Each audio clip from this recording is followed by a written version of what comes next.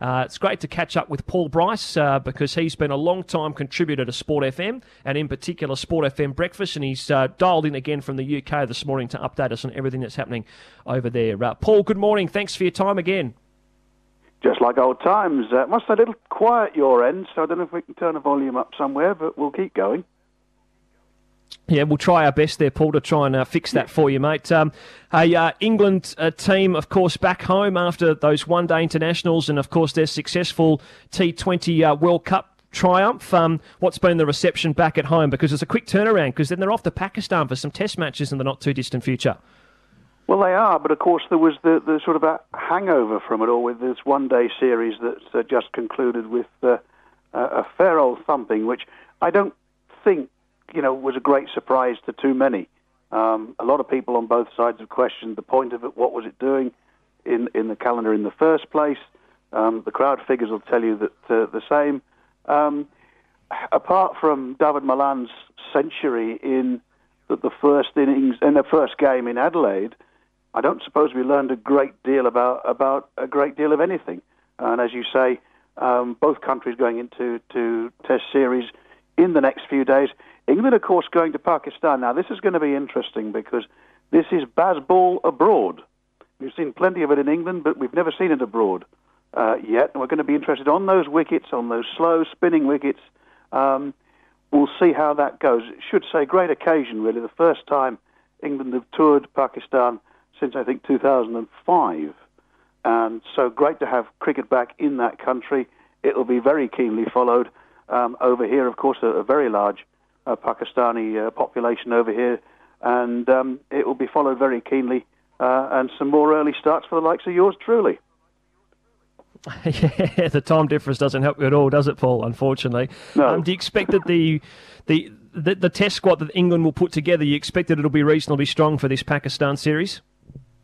Yeah, you would have thought so. There's a few of those T20 heroes gone over to join that squad. Of course, they've got this match going on.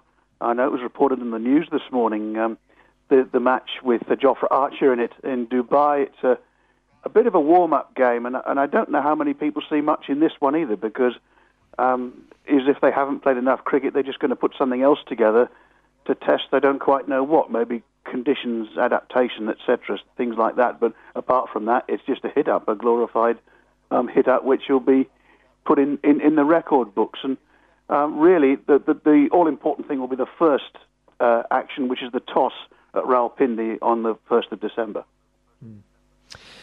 Paul, how much has been made over in the UK about the different coaches for different formats? I mean, we've spoken about it a little bit over here in Australia. We've got Andrew McDonald, who does obviously one format for all three. He's the coach for all three. And then you've got Matthew Mott and Brendan McCullum, who do different things from an England point of view. How much has that been spoken about, if at all, to lead to what success we've seen in recent times of the England cricket team? I think it's certainly been a help. And coaches we've had in the past have just said, look, it's far too much for me to do. I'm not designed to work that way. We're playing so much more of the sport now. You can't expect one person to do everything necessarily. It has to be remembered that I think I'm right in saying that of all the cricketing countries, England has the greater volume of cricket because we have 18 counties, first class, so we've got a much bigger domestic season than other countries have. So it would have to be, something had to give. And obviously we've seen with the success of recent years that there's your dividend. You split it up and somebody comes in and that's the way it is. The issue we've got really at the moment is with this whole crossover thing, and we've already highlighted it. You've just had the one-dayer. You're straight into test matches. We had a situation earlier in the year where you had a one-day series in the Netherlands going on while the test series was going on over here with two different groups of players. So this is the biggest thing. This is what's going to affect cricket, and this is why you're seeing the likes of Alex Hales, Liam Livingstone, Pat Cummins, whoever you want to name, pulling out of the IPL. We've got Paul Bryce over in the UK with us this morning here on Sports Breakfast. Paul, no doubt you're keeping a close eye on the Football World Cup, which is happening obviously in Qatar. To saturation point. It's blanket coverage over here. The timings are pretty good for us, and absolutely. And I echo what you said earlier on. have a look, if you will, at Richarlison's second goal tonight, because that was very, very special. That's a goal of not just this World Cup, but several World Cups, I would think. I won't spoil it, but it's well worth a look at. And what a tournament. I mean, forget the backdrop for a second, but what a tournament it's been going into it. Such a shame, really, that we won't have, I wouldn't have thought, much to show from the host nation, which is a great shame. Certainly that first game, I know there were nerves, but it was more like a training drill. And having watched it, I thought to myself, goodness me, we're in for a long haul here. But hasn't it improved since then? And it's probably one of the most open tournaments, if not the most open tournament, for many a year. And that includes the Socceroos. Nobody should be disgraced in the fact they lost 4-1. It was to the world champions. And as I think I read one quote saying that they're the world champions for a reason. And they are. The Socceroos have as good a chance as anybody of certainly getting out of the group and see what happens from there. Other teams that you look at going through to Canada, I was very impressed with them. But for a penalty, a missed penalty, they could well have won that game. So really, there's no gimme anymore.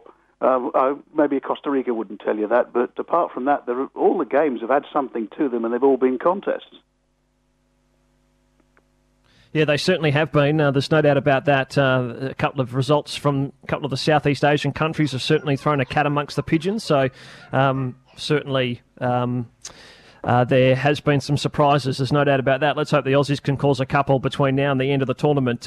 Paul, what else is happening over in the UK that we should know about? Well, it's probably worth drawing attention to the fact that it's the last game of the spring tour for the Wallabies. However many of you lucky to put aside on the field at the moment, everybody seems to be going down, including Michael Hooper, for the game against Wales in Cardiff. Now, wouldn't be a surprise here for a Welsh reaction. Went down to Georgia by a point.